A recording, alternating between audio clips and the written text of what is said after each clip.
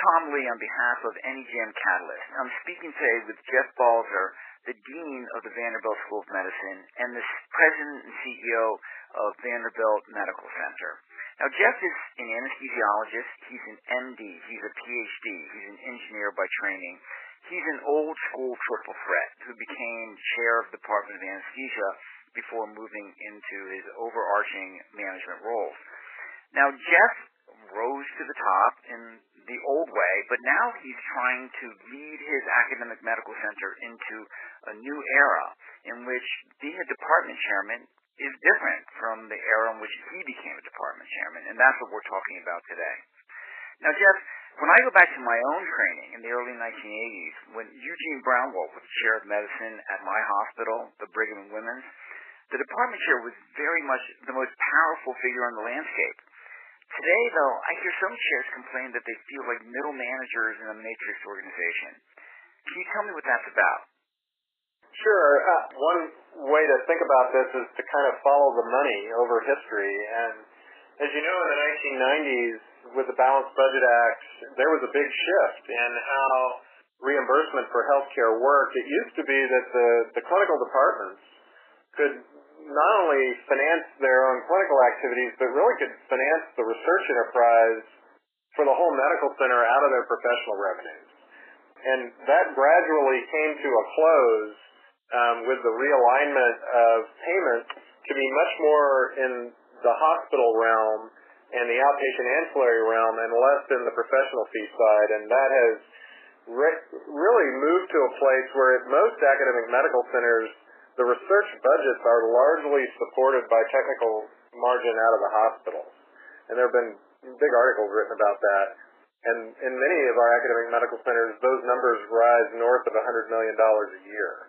So the departments are really very much dependent upon the health system around them now to finance the academic enterprise that they and the entire medical center is dependent upon. So I think that's one source of the feeling of being in the middle. I think that it's also a little bit a result of the way that many academic medical centers are governed, in that there are a lot of bosses.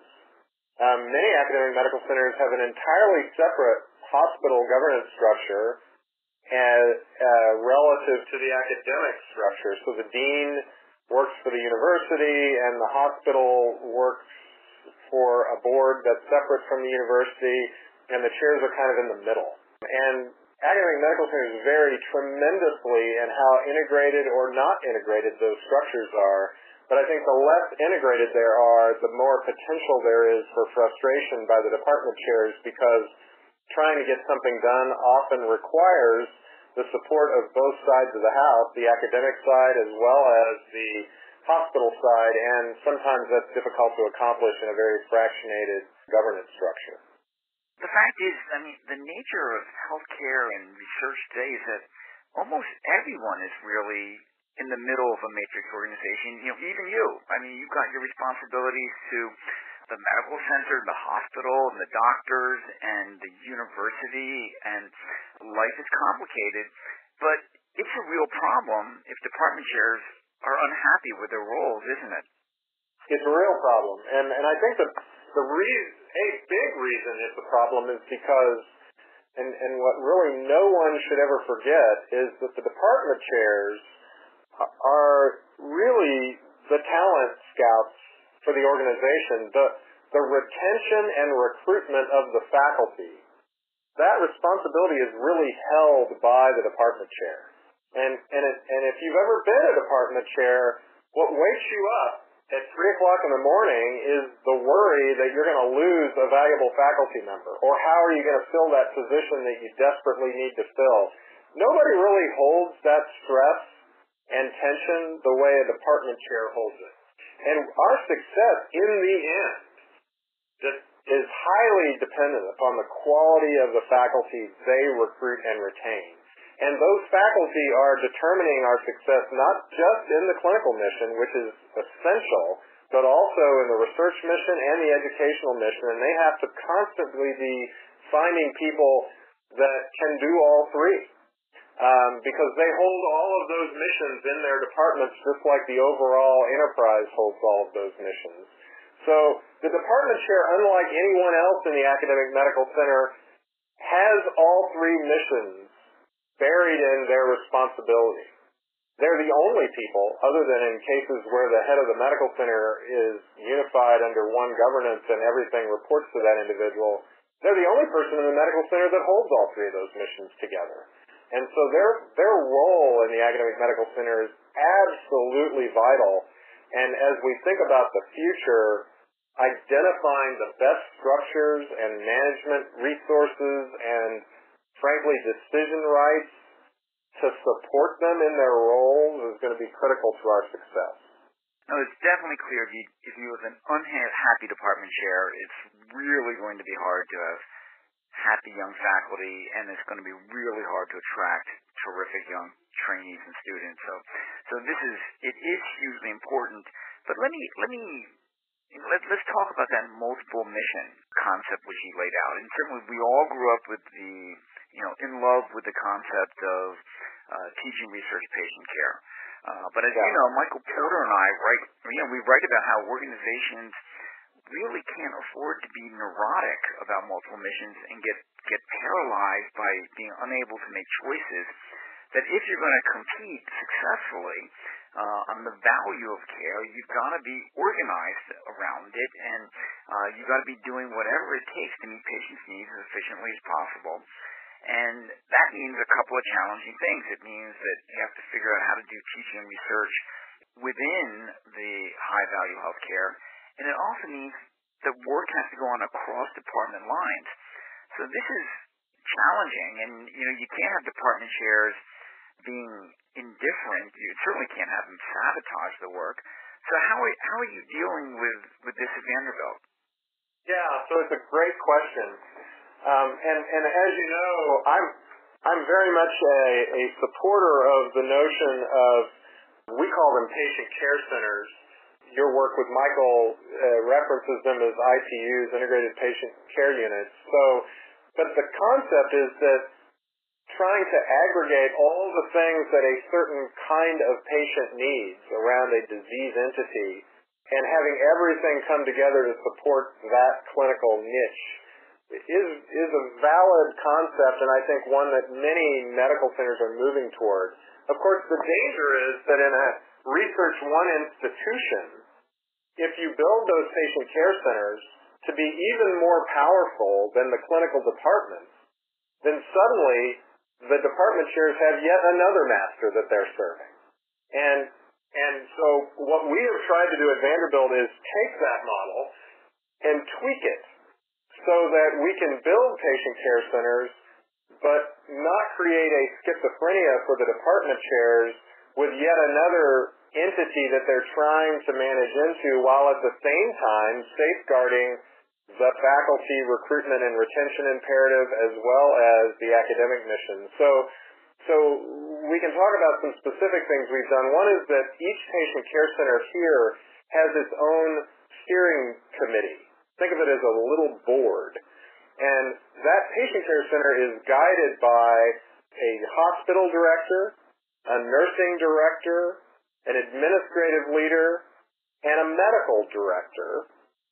And the department chairs that are involved in that entity sit on that steering committee. So if it's the cardiac patient care center, then the chair of surgery and the chair of medicine both sit on that steering committee with the hospital director and the nursing director. So they have input in that way. We've actually found that to really give the chairs the impact they need with these patient care centers, we've actually given them sole hiring and firing authority over the medical director of the patient care center.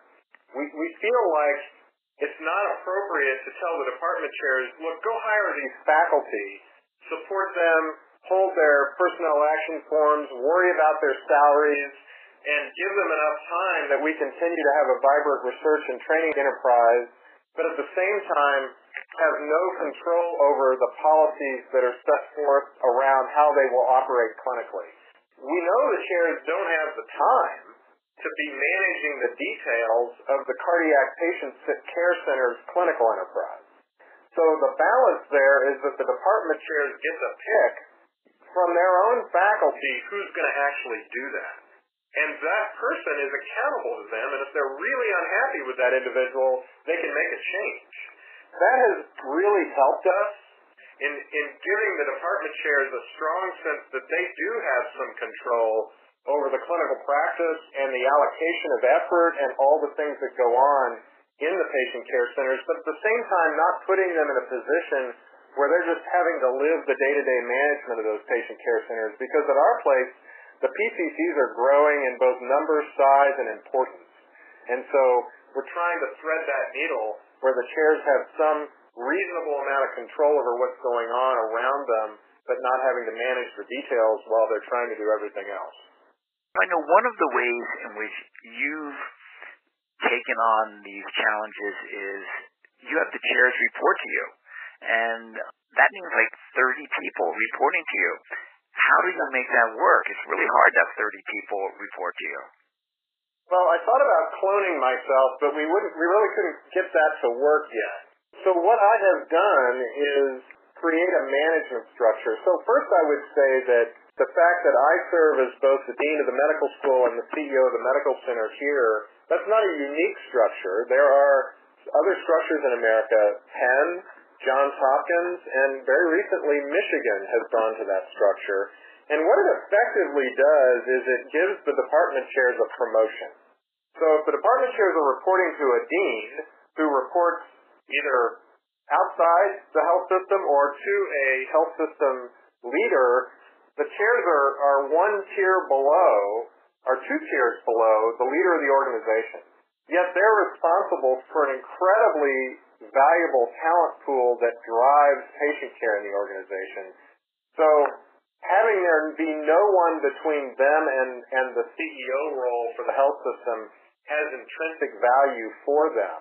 It seats them at the table where the big decisions are made, and they're much more in the know because I sit with them as a group every 2 weeks for a few hours, and we talk about the big stuff that's going on, as well as meeting with them individually. Now, how do you make that work when you're trying to manage the entire academic medical center? What you need to do is have a lot of help. So I have executive vice presidents around me. I have one for the clinical enterprise. I actually have a few for the research enterprise. And I have folks managing the educational enterprise. And I have a CFO, and I have a chief administrative officer that worries about space. And the chairs work directly with those folks around me on the issues they're managing day to day. And they're not below those people. They're toe-to-toe with those folks. And I'm depending upon my team around me, responsible for those areas, to work with the chairs and help them get their work done. But there's no kind of misalignment where I'm thinking one thing and the dean's thinking something else. We're all aligned in how we're supporting the department chairs, and at the end of the day, if we can't get something worked out, then I'm getting involved. You know, we've been at this now about 8 years in this structure. We were in the older, more traditional structure of separate dean and CEO until 2009, and I think if you asked our department chairs, they would say they like it a whole lot better. Not only do they get their questions resolved more rapidly, but they get a single answer. And they get a more consolidated structure to work in. It's not perfect. No structure is perfect, but this has helped them. The other thing we've done is actually create a forum for the chairs and the leaders of the health system, the other folks I've mentioned, including our hospital directors, to all meet in a large group setting in a very structured format once a quarter. We call it Goal Fest, and what we do is everybody in that room, the department chairs and all the health system leadership, have goals, and we're incented by those goals. And the goals are all aligned. So the hospital director will have goals around the surgical enterprise, and the chair of surgery will have those same goals. And what we have everybody do is present their goals to the whole group and then talk about which ones they're hitting and which ones they're not hitting and why. And the chairs do that as well as the hospital directors. And as you can imagine, the first time we did this 6 or 7 years ago, it wasn't easy because folks didn't know each other that well. They'd never talked about these kinds of goals and the challenges with hitting them in a group setting in front of each other. What we found is that over time, people have learned to think more as a team. And the success of health systems moving forward, I think, is vastly more dependent upon teamwork. We started this discussion with you outlining how when you were growing up, the department chairs could largely operate in a silo and everything was fine. And I think today it's the opposite. If you've got silo activity, you're probably going to fail. And we're much more like a professional team. If you think of a basketball team, if we're all not working together really well, it doesn't matter if you have the dream team, you're still going to lose. And I actually think that's the reality today. And so creating ways that the department chairs and the leading administrators in the medical center are actively working together in a team setting is crucial and has really been a big benefit to us. Let me close by asking you this, which is, I've been following Vanderbilt closely, and 4, 5, 6 years ago, you guys, and you knew in your role, you guys went through some pretty choppy waters with very stressful financial challenges. You had downsized personnel. Your relationship with the university changed. But things feel like they're headed in the right direction now. Could you have made the changes that you made if you hadn't had the crisis of 4 or 5 years ago? Yeah, that's a great question. Lots of people have said, they've said it in a lot of ways, never waste a good crisis, but also significant change almost always tends to occur during crises. And I would say that if the financial pressures on this medical center had not been what they were, and they were huge. We had about a $250 million operating deficit that we had to. It was a structural deficit. We didn't actually turn in an operating margin that low, but we saw that size, that scale of structural deficit in front of us. That required the entire medical center to rethink how it was working. And I think that the whole management team, including the department chairs, faced with a challenge of that magnitude, kind of had to come together and learn more about how we work together as a team. It sort of forced that. So it's not something I ever want to go through again, but I do believe it made us stronger. The old adage, what doesn't kill you makes you stronger. And it did make us stronger to go through that very difficult time. And now that we're beyond it, we kind of have, we're like a basketball team that's had a lot of practice. And so when challenges come at us, we have reflexes to work as a team to come back from adversity. And I think we feel a little more confident in our ability to do that, having been through the difficult time you alluded to. And we do feel stronger, and we are doing very well. So I would agree with you that I don't think we'd be where we are now if we hadn't been through what we've been through. I think we all learned a lot. I really believe, like the chairs, I'm also learning all the time about the best ways to manage in the complex environment that we all find ourselves managing in. And if we don't always have a healthy skepticism as to whether we've got it right and are open to learning, I think we're all sunk. And so I'm learning from their chairs, from my chairs, and I hope they're also learning from me all the time. Well, I'll just end with something you may well know, which is the Chinese character for crisis is actually 2 words, danger and opportunity. And yes. It certainly played out that way for you. So I want to thank you for your time today, and I'm sure our audience appreciates it, and we'll be following along as you do your terrific work at Vanderbilt, Jeff. Thank you. I greatly enjoyed it.